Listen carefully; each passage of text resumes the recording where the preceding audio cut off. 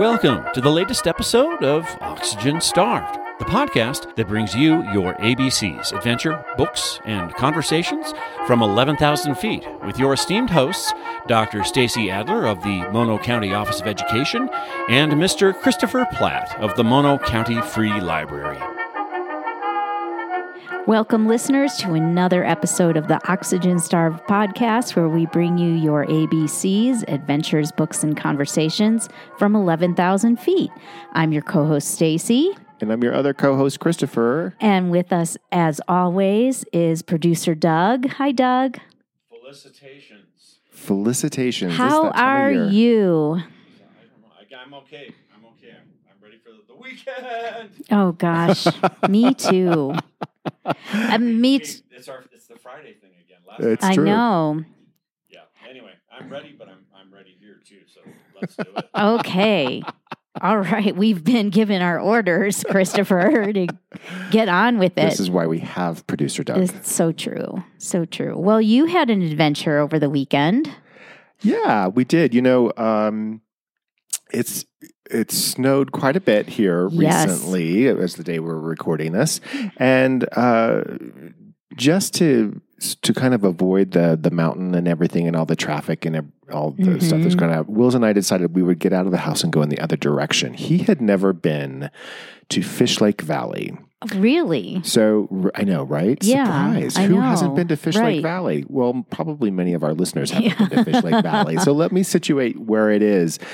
In Mono County, which is where we're located, Yes. along the eastern side of the southern part of the county are the White Mountains. Yes. That's over where Benton is and Chalfont. And, we've talked about Benton Hot Springs Yep. and everything. Those mountains kind of form almost a natural border with Nevada. Right. Mono County crosses those mountains and actually dips down for a little bit into Fish Lake Valley on the other side of the mountains in a place called Oasis, which we've chatted about Yes. before, which really feels probably like the most remote corner of Mono County. I think it is. But we decided we'd just do a morning drive through Fish Lake Nice. Valley, just to kind of see what it was like, get out, get some fresh air, and go in a different direction. So we drove south and we went over Westguard Pass, Yep. which is out of Big Pine down in the Owens Yep. Valley. And you go east over the in between the Inyo and the White Mountain ranges there. Mm-hmm. And it's scenic in and of itself. It's a little windy road It's very windy, and very narrow in spots. a little sketchy. A little sketchy. You go through Deep Springs Yes. Valley, where there's a university. an Institute of Higher Education that's Yeah. very well known in the world, is situated out there, very remote.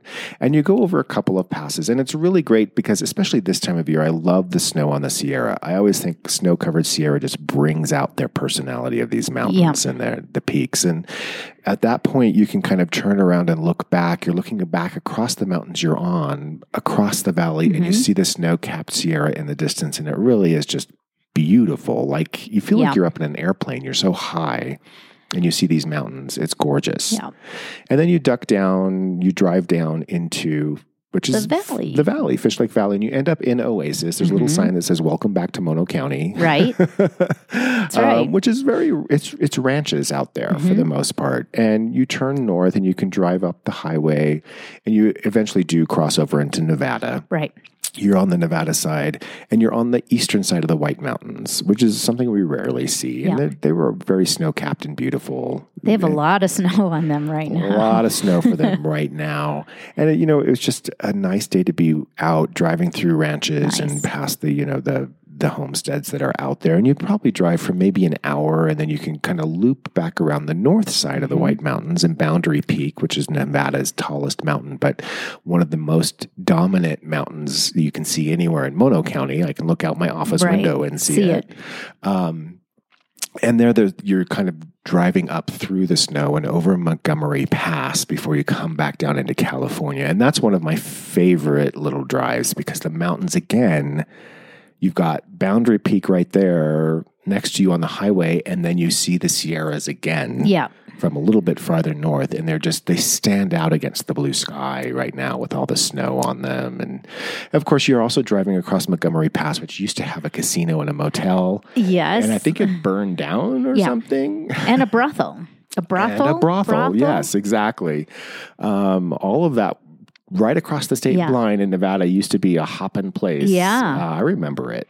Yeah. Well, we always take Westgard Pass to if we're driving to Vegas. Right. And you drive, you make that right-hand turn at 75, I think is In where- Oasis, in yeah. Oasis. And that's where the big bunny ranch used to be. It's really And bizarre. the sign's still there. And yeah, it's kind of crazy. And there's nothing else around. It's just that. Nothing. Well, the same is coming back into California. So, it was just a nice, locals know this. My brother and sister-in-law lived out in Fish Lake Valley for a while when they were first married. It's ranches. Yeah. It's a scenic way out. If you don't want to go up into the Sierras for the day, you can go the other direction and just check it out. It's really, really gorgeous. And it is so stunning right now, even every morning driving into town that we've had, since the storm has passed and we've had this clear weather, the blue sky, with the snow-covered mountains set against it. It's so beautiful. It takes your breath away. That's why we live here. Absolutely. Absolutely. Well, hopefully on the day that this comes out, which is the very end of the month, there's still snow up there, or maybe we'll have gotten some fresh some snow. more. Yeah, absolutely. Fingers crossed. In the meantime, we hope you've had some adventures, some happy, safe snow adventures of your own, and we will be right back to chat books. You are dialed in to Oxygen Starved, the podcast that brings you your ABCs, adventure, books, and conversations from 11,000 feet, originating from the slopes of Mammoth Mountain in Mono County, California. You can find us at SoundCloud. You can find us on iTunes. You can find us at oxygenstarvedpodcast.com. Just make sure you find us. Welcome back, listeners. We are at the B portion of our podcast where we talk about books, right? Yes. This time we decided Got a good one. We got a good one. We decided to read the same book, which is always a delight because we've already probably spent 45 minutes talking about it at each other. So we're saving up the rest for this. I know. And I was just looking through I have the library copy that you gave to me, and I have all these flags in there, and I was just looking through there, and I can't remember some of the flags. But yeah, I mean, it was important enough that I put them there to begin with. I do the same thing. Says something. I see all sorts of colored things sticking out of that book. Make sure, Superintendent Adler, that you pull those out before I will returning remove the book. them before I return the book, I promise. But you can't highlight a library book. That's unfortunate. Thank you for not highlighting a library book. Would not do that. As executive director of the library, that would not, I'd be shooting myself in the foot. That would become an agenda on a board meeting. I know. At any rate, back to the book. Yes. So the book that we chose, and I will say we had originally slotted a different book to talk about this episode, but I had started reading this just as an aside as a book myself. And I was like, oh, Stace, you have to read this and we have to talk about it and we'll do it on the podcast.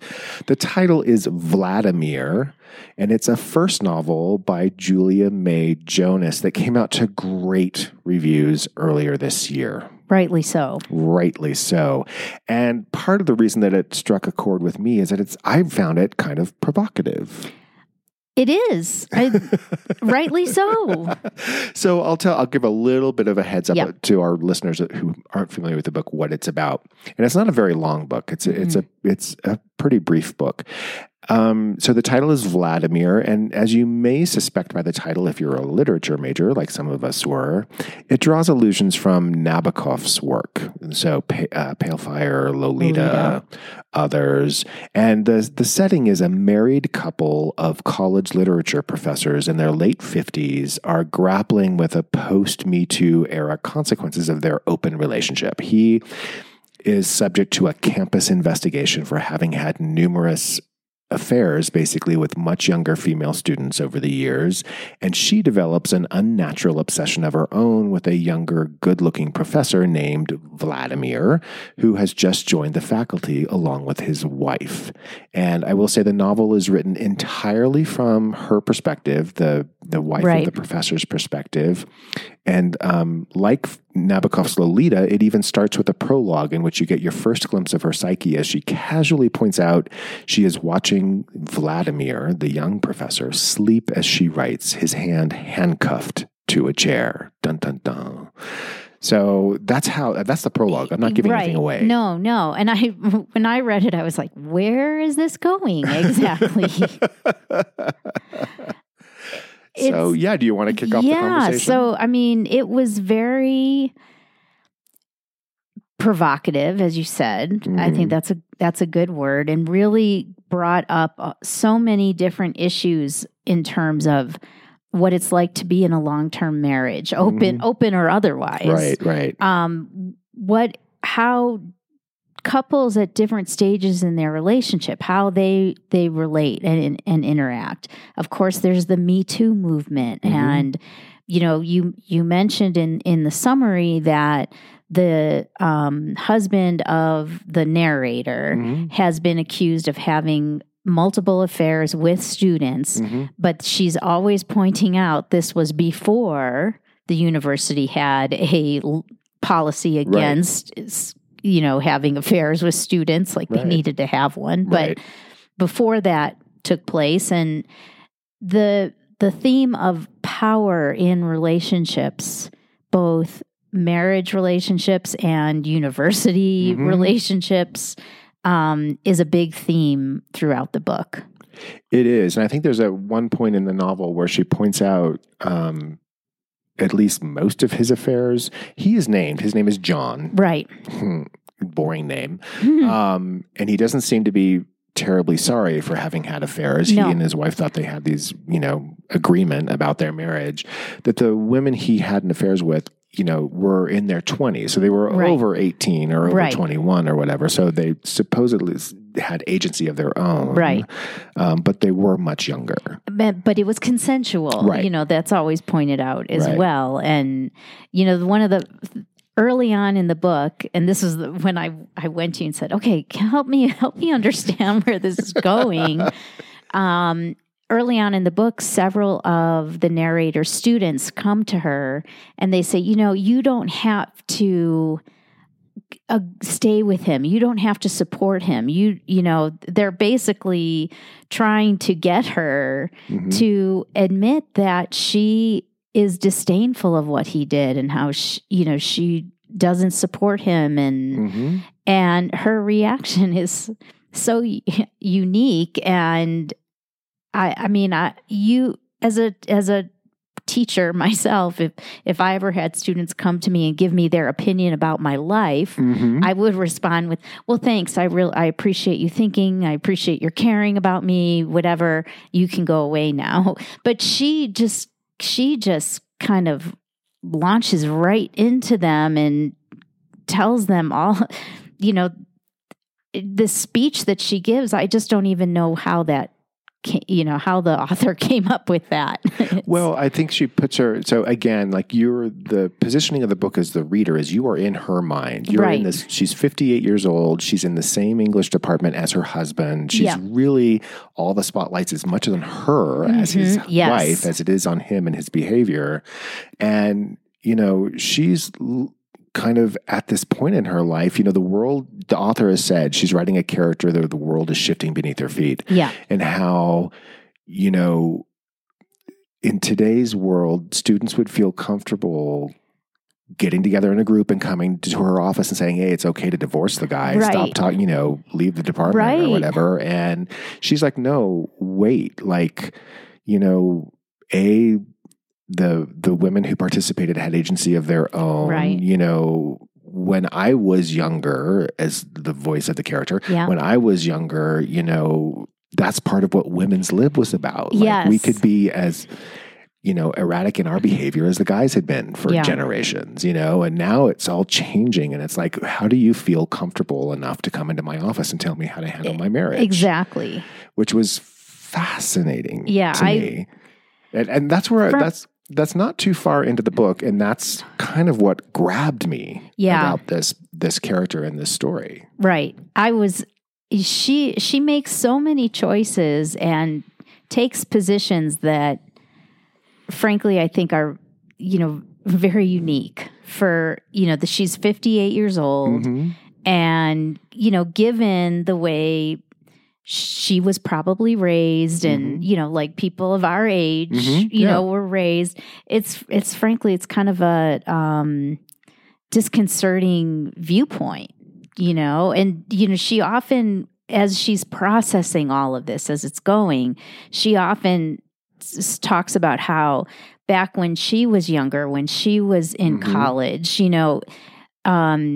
having affairs with professors was like a power dynamic. Right. It was, that she was asserting her power while they were it was like an exchange of power. Right. And that now under the Me Too movement, that's not available anymore to women. And I thought that was a very unique, interesting point of view that I had never considered before. Well, it's interesting, and I've read I know we both did research for this, and I read a couple interviews with the author where she said she specifically didn't set out to write a post-Me Too book, right? Yeah. It just this is what it came out as. And I should say the writing is really good. She's a playwright as well as a professor of, I think it's Skidmore College. And this character that she's created in the protagonist this is a very sharp individual. She's got I described her voice as sonorous, she owns herself and she suffers no fools. She does not. Although she, it's interesting, we were chatting amongst ourselves about she suffers no fools with her students and those around her, but with her husband, I think she suffers a very big fool. That's me. Yes. Yeah. No, I agree with you. I don't get their relationship. Right. Really. It just doesn't, I don't want to give anything away, but their relationship is problematic. Well, it is. And it's the spark of this younger professor, Vladimir, who is younger in quotes. He's really like 40 or something. Yeah. And he's like this, promising author at age of 40. He's got one book out and I think more in the works. And he's married to a woman beautiful young woman who's successful of her own. Yeah. And she's working with the university or what have you, and they have a child. And it's that younger couple that sparks the protagonist and her husband, John, to kind of, where are we as a married couple? Right. Yeah, exactly. And we were talking about this before we went on air that, I think in relationships or marriages that have lasted a long time, you get to a certain point where you do start to question, well, why does this person still love me? Do I still love this person? Where is this going? And what I couldn't find was the answer to that, that question for the older couple, in this, based on who the characters were. Right. And probably intentionally, right? Yeah. Like, I think I told you when you first were like, why am I reading this book? That, what the author pulled off, what Jonas pulled off with this novel for me is that I was compelled to read this book from page 1 to the very last page. And yet through that entire experience, I had no empathy for any of the characters, right. Even the side characters. I really didn't like any of them. And I know some reviewers like the protagonist. They kind of related to the the English professor who's dealing with her husband. But I made it through this book not liking any of them, and I'm still recommending the book. And then the other thing about it, and where it was going in my mind, there's these allusions to Nabokov's work and other works that have influenced her. Reviewers have, based on that first prologue, compared it to Stephen King's Misery. Yes. The guy's chained to a chair. Right. We won't tell you how that happens, but I related immediately to Edward Albee's play, Who's Afraid of Virginia Woolf, right? Which we've all seen the movie, Richard Burton, Elizabeth Taylor, and Sandy Dennis and the others. And that's that same kind of setup where there's an older academic couple and a younger academic couple. And over the course of an evening, you discover that there's the marriage that's keeping the older couple together is really, really frayed. Right. But those little strands are not giving. No. Like, they're still together, but they really just bursts out into the open. I think when you gave me that description, it gave me the will to keep reading, because like you said, I didn't like any of these characters either. Right. They're not redeeming really in any way. Right. And but you do kind of get, pushed along to see, well, where is this going? What's going to happen? And it's quite a commentary on marriage and the power dynamic that exists between couples in a relationship. And yeah, I was also surprised that the author is in her early 40s, and she is in the head of her character, who's, she says many times she's 58. Yeah. And I asked you before we started recording, how does a woman who's in her early 40s get into the head of a woman in her late 50s so accurately? As somebody who's close to the age of the main character, I was like, how did you write this? How did you know this? Because I didn't know at 40 what I was going to be thinking or feeling at 56.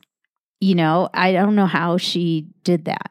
I don't know either, other than when I told you maybe she's an old soul. But, I thought she was very effective at that. We're both in our mid-50s, and, neither of us knew at that age what the other side of 50 looked like. Right. But there were definitely some themes here that kind of do resonate. Like, again, the ground is, we are that generation where the ground is kind of shifting beneath our feet, right? Right. And we have to find ourselves adapting and dancing still a little bit more than we probably had in the past.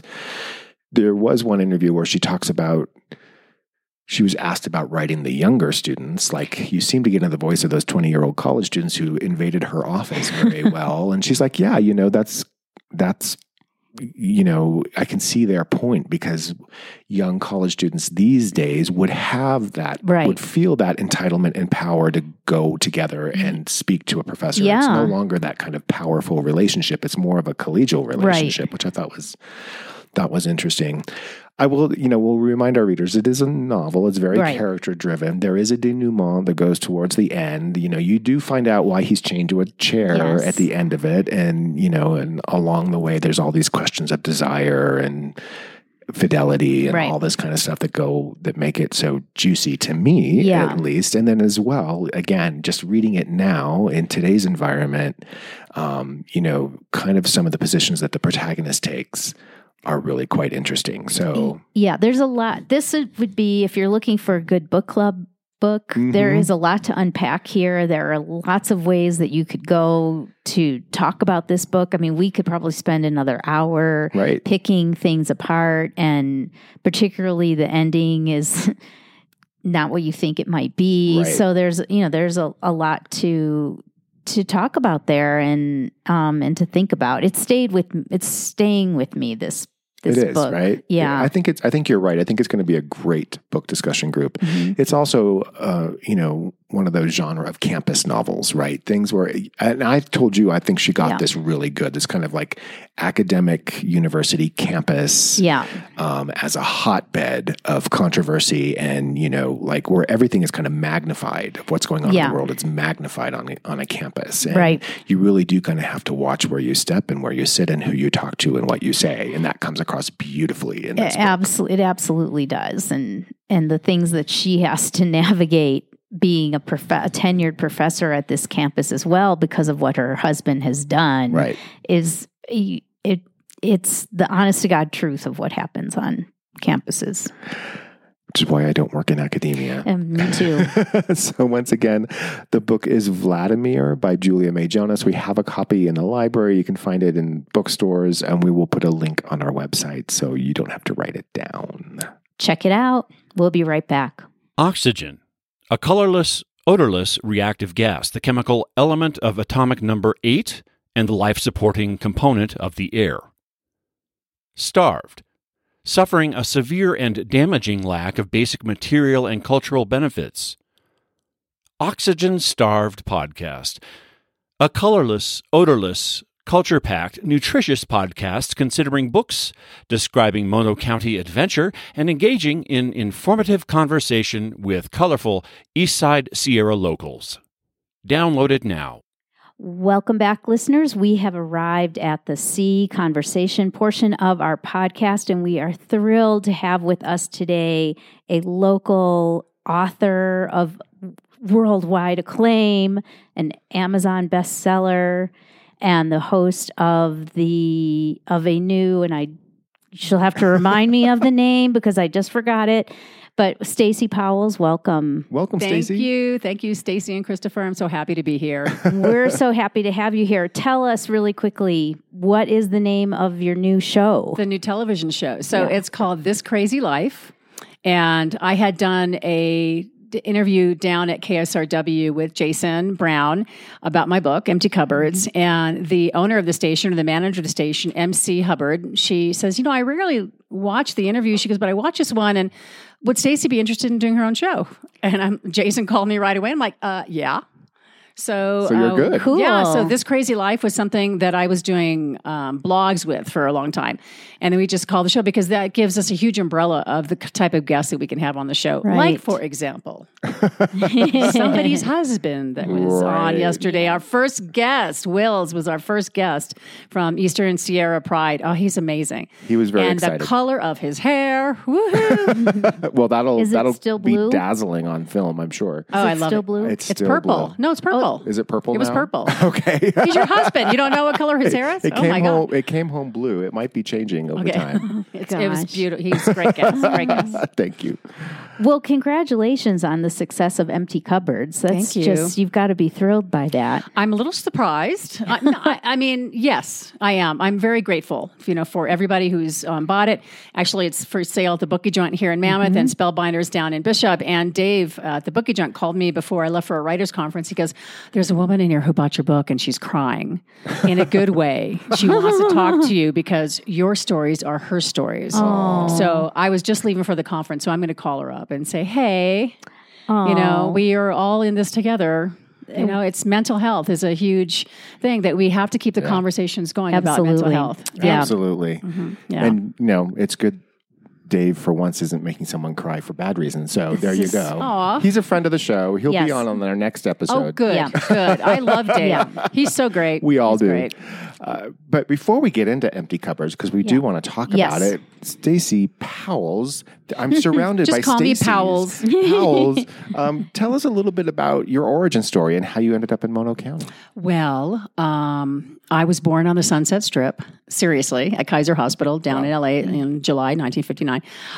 My dad, big fisherman, would bring us up to Kernville, would bring us up here in the 60s. I have a picture of us on top of Mammoth Mountain. I was like 10, wearing the glasses of the 50s with the rhinestones and the pointy things. It's me and my sister, brother, and my mom up there.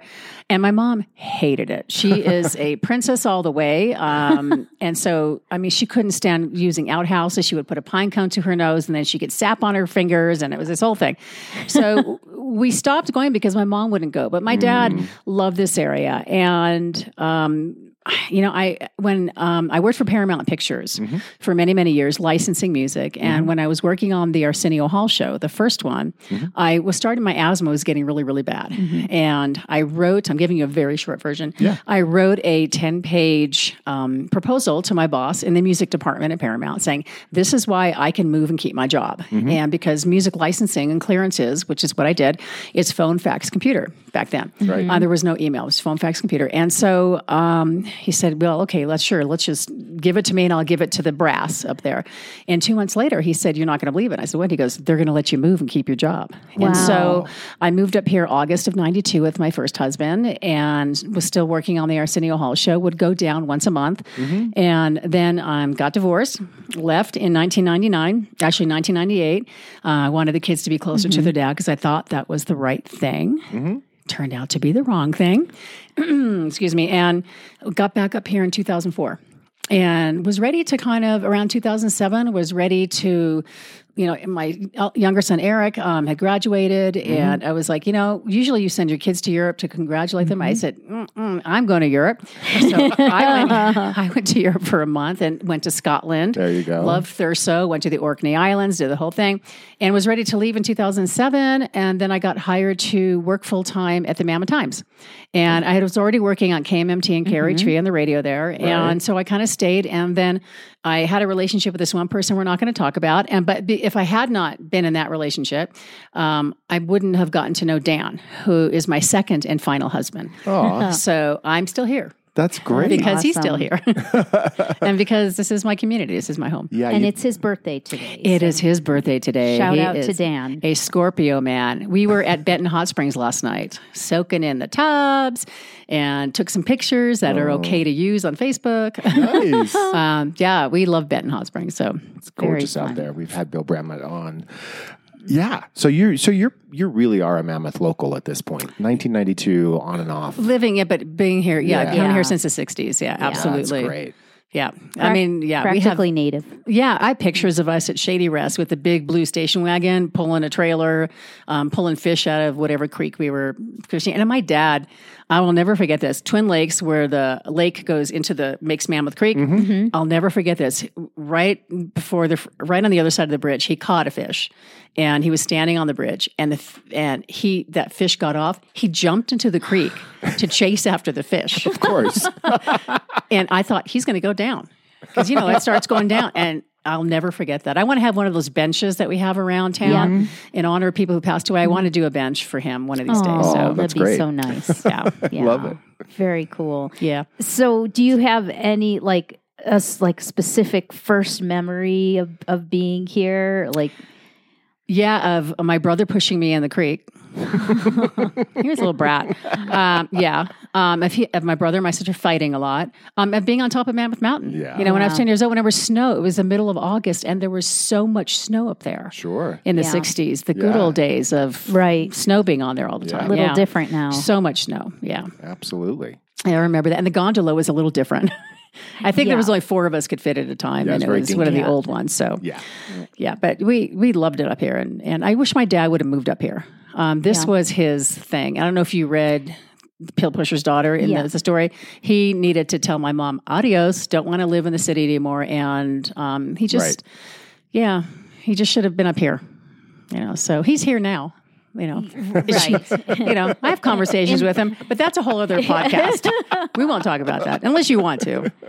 So, Empty Cupboards. Tell us about what was your inspiration to do this book? It's very soul bearing. Yeah, it's very raw, and some of the people I can't believe he wrote about that. I'm like, well, these are some of the things that I did that I was ashamed of, and some things that I look back on and go, why did I do that? But I think the inspiration was I had a breakdown, and a pretty bad one, and I wasn't allowed to break down. I wasn't supposed to break down because we are supposed to handle everything. We, especially my family, stuff was swept under the carpet. Nobody talked about the mental health issues. It wasn't until recently I found out that my grandmother had been institutionalized twice, that my great-grandfather was a very violent man with a lot of mental health issues on my mother's side. I don't even know about the mental health issues on my dad's side, because they never talked about anything.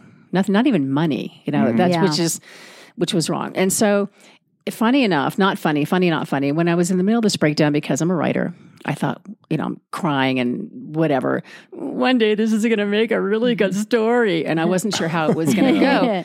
But the first story I started to write was the one called I Should Have, when I was molested in the ocean. And so over the course of the last 20 years, I wrote all these stories like, well, what about this? And so for me, I think the breakdown happened because of one thing after another. And I had just had it. And my first marriage and the subsequent divorce was the icing on the cake, so to speak. The straw that broke the camel's back, whatever those cliches are. And I still to this day, I have my moments where I think I should have done better by my kids, because I broke down at a time when they really needed a stable parent. They needed somebody who didn't have her head up her lahula. And I really need to be there for them. And I needed to raise them differently than I was raised. I was raised hands off. Yeah. My mother was very hands off with us. And she's very lucky that the 3 of us didn't end up doing something crazy in jail or even get trouble. I mean, there was teenage trouble with my siblings, but my kids needed a different kind of parenting. Yeah.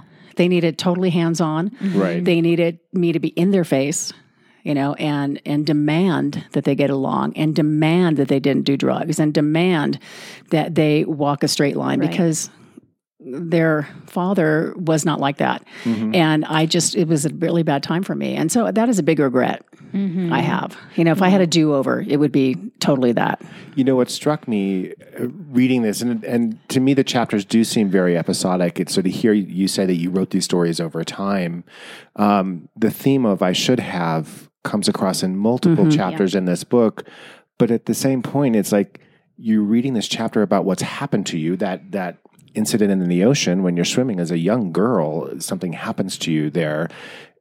It wasn't your fault. So when you say I should have, is it you saying I'm taking ownership of this or responsibility for it? Or I wish that back in this, before the Me Too movement and all that, I wish that we had, as women, had been brought up, and men too. Men get molested, and I know.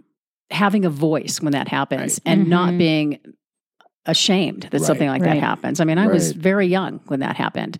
And I don't know if I felt like this was my fault, but it was something that was horrible that happened that, I can still to this day remember every second about that moment, because you're not going to remember in 5 days maybe what you had to eat. You're not going to remember what you had for Christmas, but we will always remember how people made us feel. Sure. Always. Yeah. And whether it be mostly the bad stuff. Yeah. The good stuff too, but it's mostly the bad stuff. Isn't that true how you internalize the bad stuff, you forget the good stuff. And I think that's one of the reasons why it happens so frequently, that we allow those things fester inside of us and they build up, and we don't have, I think we're doing a better job of it now, teaching kids how to vocalize when things are wrong or they're feeling a certain way than we did when we were all kids. And you are in the perfect position to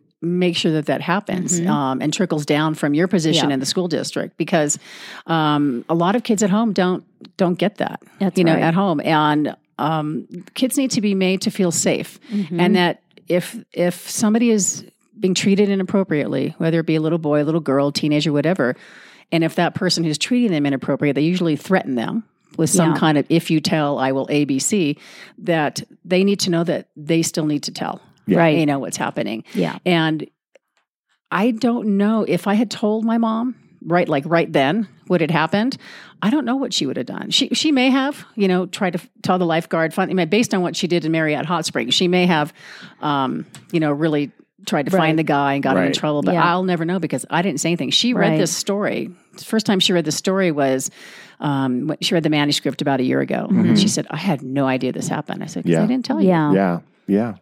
And it was probably happening because of that, right?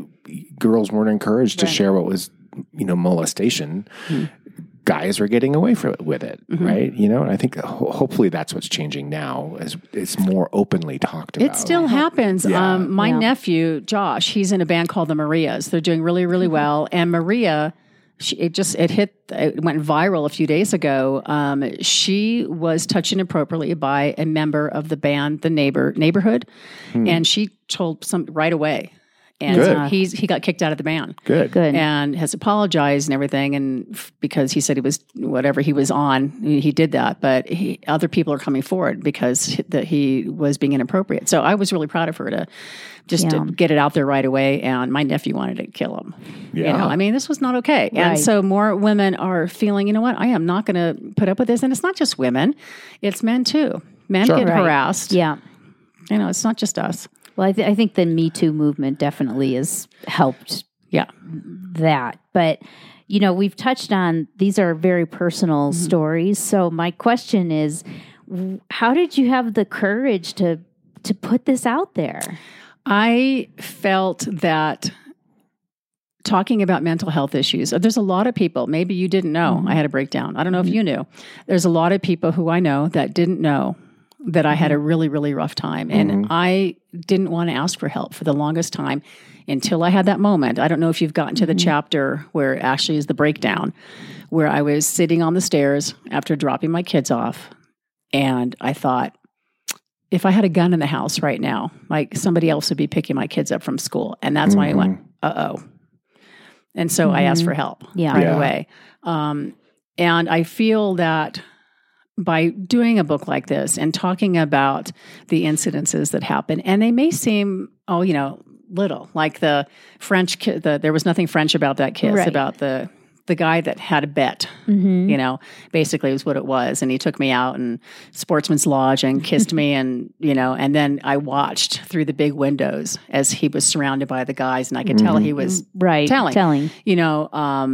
A lot of people brush that stuff up, but it's that he made me feel tiny and small and insignificant and embarrassed. And those incidences that we all have, we all, everybody is suffering, or everybody has survived something.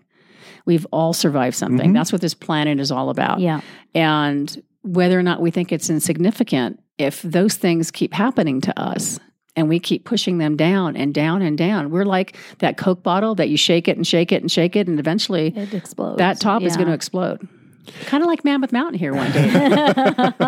Well, we've talked about this on the podcast before, how unfortunately, especially with COVID and post-COVID, even here in Mono County and in Mammoth, we're not strangers to mental health issues and suicide. And there's another article about it today in the sheet on the day that we're recording this.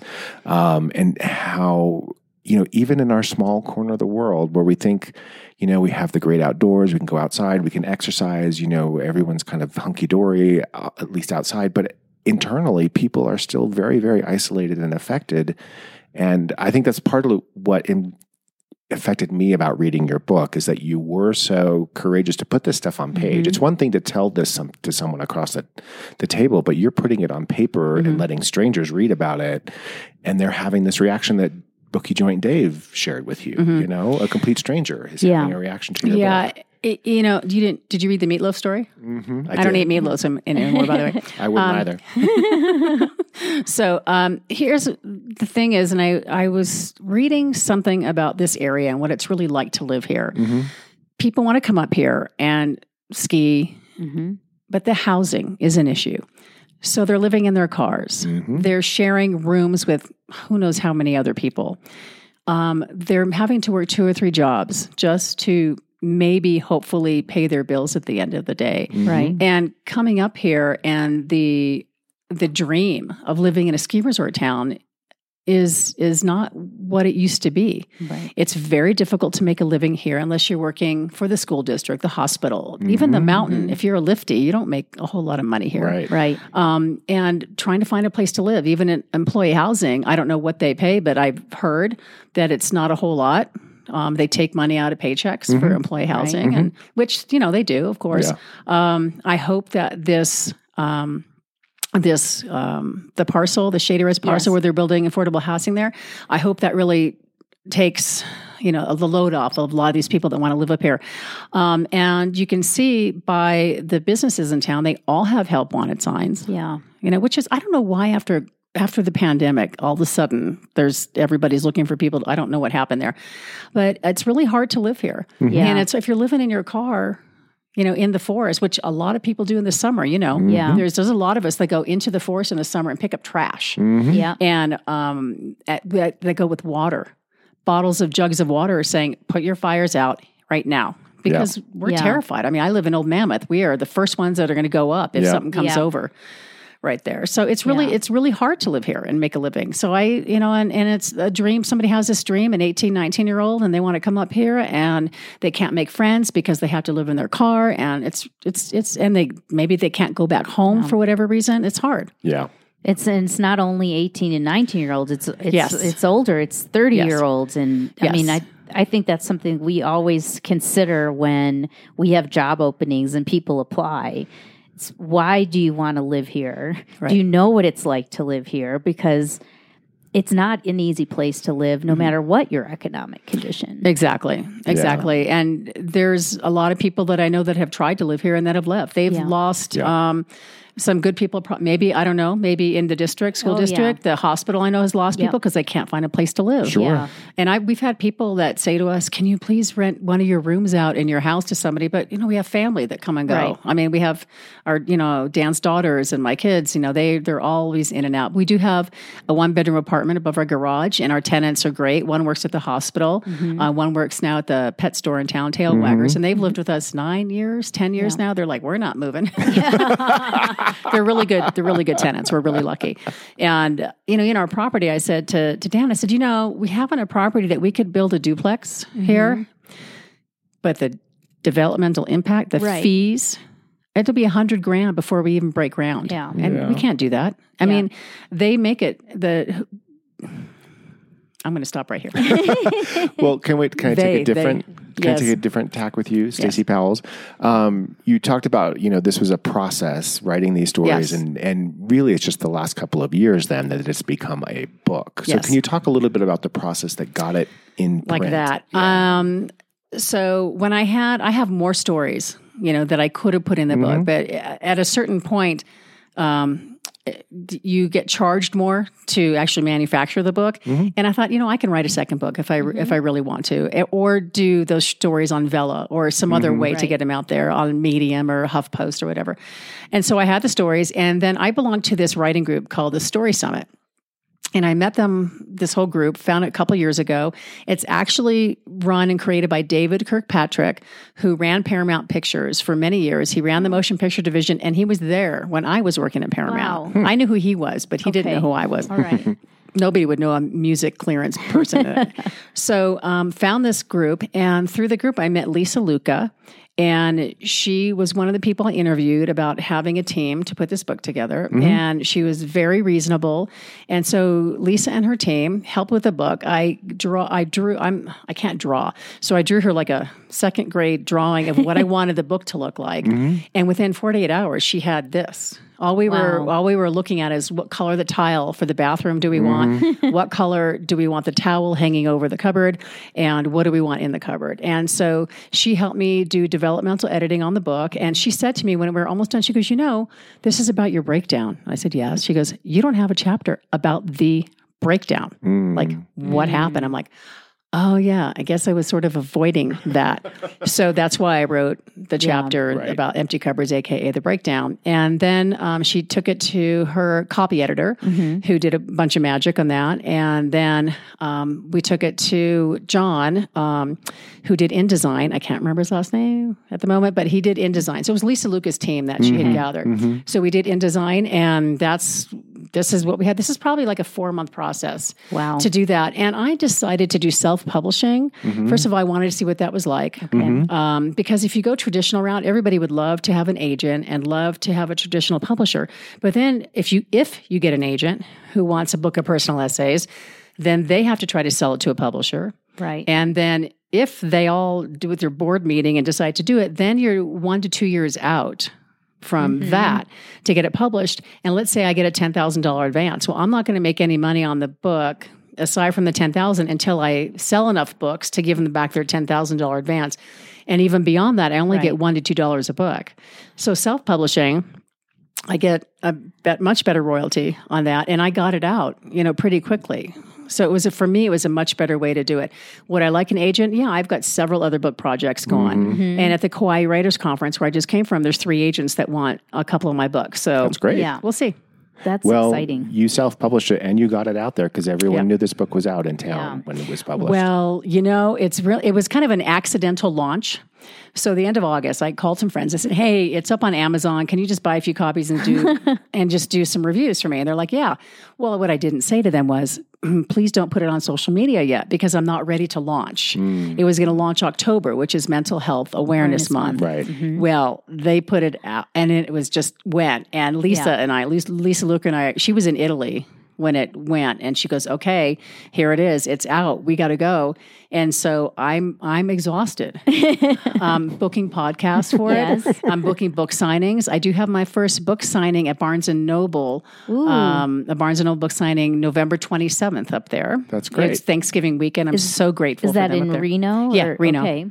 Good. Yeah, up in Reno. I'm very excited about that. And I'm doing the PR and the marketing myself. Yeah. Yeah. And it's really, really hard to do that because I still have to work full time. I Sure. have to afford this. I mean, it's expensive to get this out. Well, it helps that you have the experience that you do around how to do PR and marketing to get the word out. I don't really. I've never done book marketing before, ever. No, I don't. I mean, I can be on the radio and I can chat, and I'm not afraid to do that. But as far as what to do to get a book out, it's a whole different ballgame. And so I am constantly Googling, okay, podcasts for mental health, podcasts for women's this, and where am I going to be during Christmas? Okay, I'm going to be, my husband and I do home exchange. So we're going to be in Cambria for 10 days. So my girlfriend who lives over there, Jacqueline, I said, can you please give me a list of all the bookstores near San Luis Obispo and Cambria and Morro Bay? So she did that. So we're hopefully can get some book signings there because it's all about selling the book. Yeah, of course. Amazon can only go so far. Amazon ads are expensive. I'm sure everybody is sick of me talking about the book on my social media, but I still do it because if I can sell 1 or 2 books about that, great. But it takes a lot, and I don't have the $8,000 to hire a literary publicist who would do all that. So for $100, I bought a media list of all the morning shows, all the talk shows, in 3,500 of them. Wow. I just was told at the Quiet Writers Conference, why don't you hire a virtual assistant to send a press release out to all these people? I'm like, ding, ding, ding, ding, ding, ding, ding. So I'm going to be looking for a virtual assistant to send the press release to those 3,500 media list people and hopefully get interviewed, about the book, and which will in turn hopefully be book sales, because the book is available on Amazon, of course, the local bookstores here, and Barnes & Noble now. So Great. And at the end of the month, I have all the other places. And I am going to be doing an audiobook. Great. But again, nice. That's $4,000. It's had such a positive response that I can't imagine it's not going to continue to I hope, do well. My husband says, Stacy, don't stress out because it's going to take maybe 5 years. Maybe you'll break even in 5 years. I'm hoping 3.5. So you're certainly putting in the effort. It is. And I've got other books going on. I've got Diary of a Sugar Addict.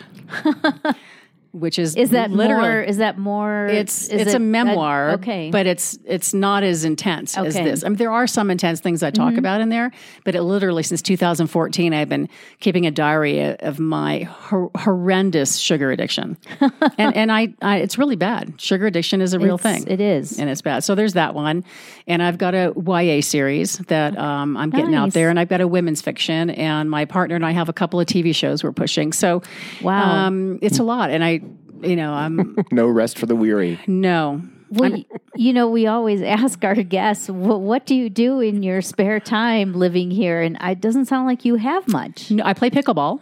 Very good. When I can. Yes. I do play pickleball when I can. I like to walk. My husband and I walk, but I don't like walking in 30 degrees anymore. I don't like snowshoeing anymore. I did a groin pull the last time I did that, and skiing. I kind of want to die with my own body parts. June. I think I might try June. Yeah. Again, because June is so big and wide, and people can get out of your way. Yeah. June Mountain, yeah. Yeah, so I may try to do that a few times. I didn't get an Icon pass or anything, but and we travel. As long as there is Wi-Fi, because I still have to work. I'm good. We were in Fiji a couple of years ago, and I had to have Wi-Fi because I still had to work. And thankfully, there was an internet cafe in this little town that we were staying at in Fiji doing home exchange. So. I love it that you're like one of the original remote workers, having started that at Paramount. I was Paramount's first telecommuter. That's awesome. Yeah. That was ending my years at Paramount was really bittersweet. I mean, there's a story in there about that. there And is, yeah. I had the best boss ever, and then he left, and it just went downhill from there. Yeah. So it's okay. But now you can't swing a cat in this town without hitting a remote worker. So Right. you set it standard. I'm allergic to cats, so I wouldn't do that. Or a pickleball racket. And avocado, by the way. So we know you write books, but Are you a big reader? Huge reader. My mom said I was 3 weeks late because I was either finishing writing a book or reading a book. One of my favorite books of all time is Island of the Blue Dolphins. Oh, love right. that book. I read that every couple of years. Love that book. Yeah, I want to be named Karana. Part of the fourth grade curriculum still. I was going to say it's still Yes. published. Yeah. I love Island of the Blue Dolphins. Are you asking me now what I'm reading? Are we Yes. up to that Yes. point? What are you reading? Okay, so my husband and I are listening to the last installment of the Outlander series. Don't tell the bees that I'm gone. Go tell the bees that I'm gone by Diana Gabaldon. I am reading M.E. Squared by Pam Grout because I want to manifest a whole bunch of money in my life. It works. I mean, it works. The things that you do there, the exercises. I'm not familiar with this book, so she talks about strategies. I'm going to buy it for you. Okay. Or I'll order it for you from the book you join because I like to Okay. support the local book. All So right. E.M. Squared. I just finished The Exiles by Cynthia Baker Klein, I think that was a really great book on how Tasmania became Tasmania what it was before, and the women convicts. It focuses wow. on the women convicts. It's like in the Wow. 1840s. Really, really great book. Is it nonfiction or fiction? It's fiction, Okay. but she uses. Is it like narrative nonfiction? No, it's fiction. It's fiction, it's fiction. but she uses events that happened. The Okay. Brits put all their convicts on Tasmania. Right. And Right. so it was called Van Buren Island back then. And so it was really, really great book. I am also reading Autobiography of a Yogi, and I just bought Fear of Flying. Erica Jong. I've Yeah. never read that, so I wanted to read haven't that. I have actually Animal Farm. Also, I've never read that, so I have Oh that. my gosh, you will love. So why did you pick up the Erica Jong and the Animal Farm? Because Yeah. I was at the Henry Miller Library in Big Sur, and they had it right there. And I said, you know what? I've never read these books, and I'm supporting the Henry Miller Library in Big Sur, and so I just bought the books. And so those I'm reading. There's another one called The Twin Sister, or The Other Half, or The Better Half. And I'm so bad with The names. Vanishing Half Maybe that was it. Is that it? is fairly new book. Yes. Yes. The Okay. I Vanishing know there was a Half. half there. Yeah. With authors, I read so many of them, I can't always remember Great. the Great author. novels. So I got that one. I'm trying to think of what else is on my list. I have so many of them. And I have Chaucer. I have a first edition Chaucer that I got. And Dan and I'm going to try to read it to him at night. Oh, Wow. fun. Just because I Yeah, can say why I not? read. I have Somerset Maugham. I've got the old first editions. I've got the original Out of Africa first edition there. Tennyson, yeah. I don't know what to do with the first editions, but should I donate it to you guys when I'm dead? Because my family is not going to care. No, eBay these things. I I should eBay them. I can't do that when I'm dead. First edition. Well, tell your family Tell because my first family. editions go for a lot of money and they go into the hands of people who care for them. Okay, yeah, because You know? I do have some of those, and there's a big book on Esalen Institute, and of course the book that Shelley La wrote about Carole King, Joni Mitchell, and Carly Simon. I read that book. The girls. What is it called? called? I see the cover. They're all three on the cover. Yeah, I can't remember, but I read it and it's very and Amy good. Ferris, marrying George Clooney. Really funny book. And Deborah Engel, The Only Little Prayer You Need. That is a really good book. Okay. Yeah. So So I love that you're such an avid reader. Stacey and I talk about this all the time. I'm usually balancing 2 to 3 books at a time. My husband Wills has picked up on that habit. He adds audiobooks, so he's got a couple of books and an audiobook.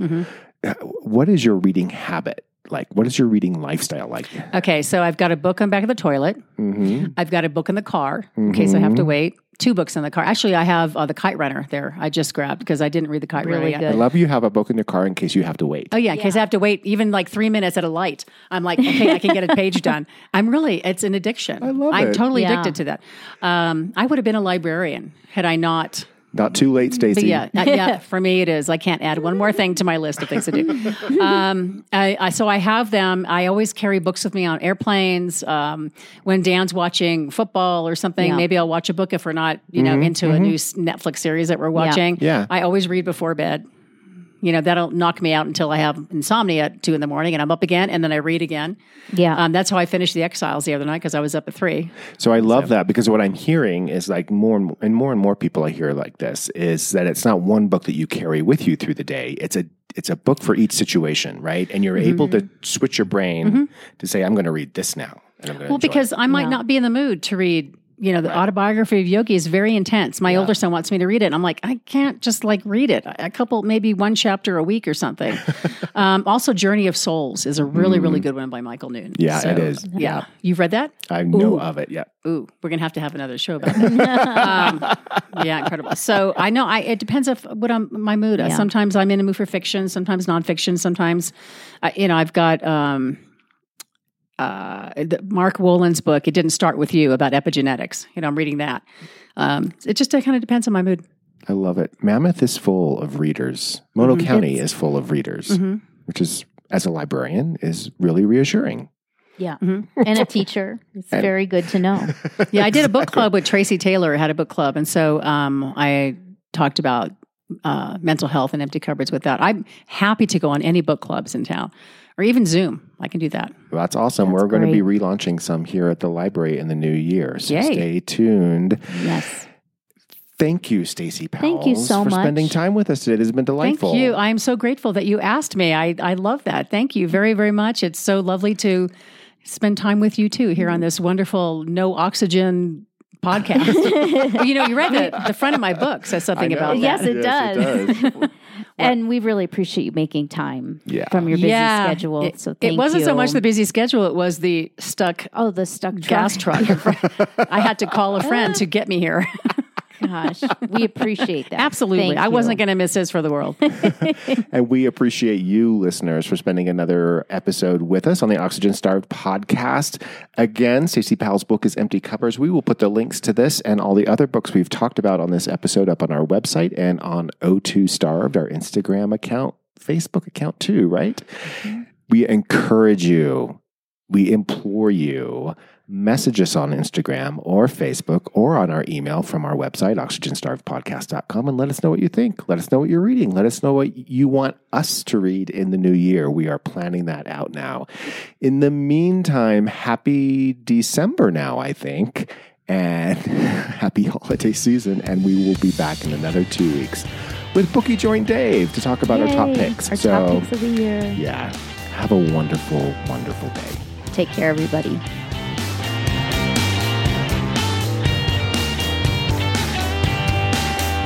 Thanks for joining us here for Oxygen Starved. Our outro music, Iron Bacon, is composed and performed by Kevin MacLeod. Incompetech.com, Creative Commons by Attribution 3.0 license.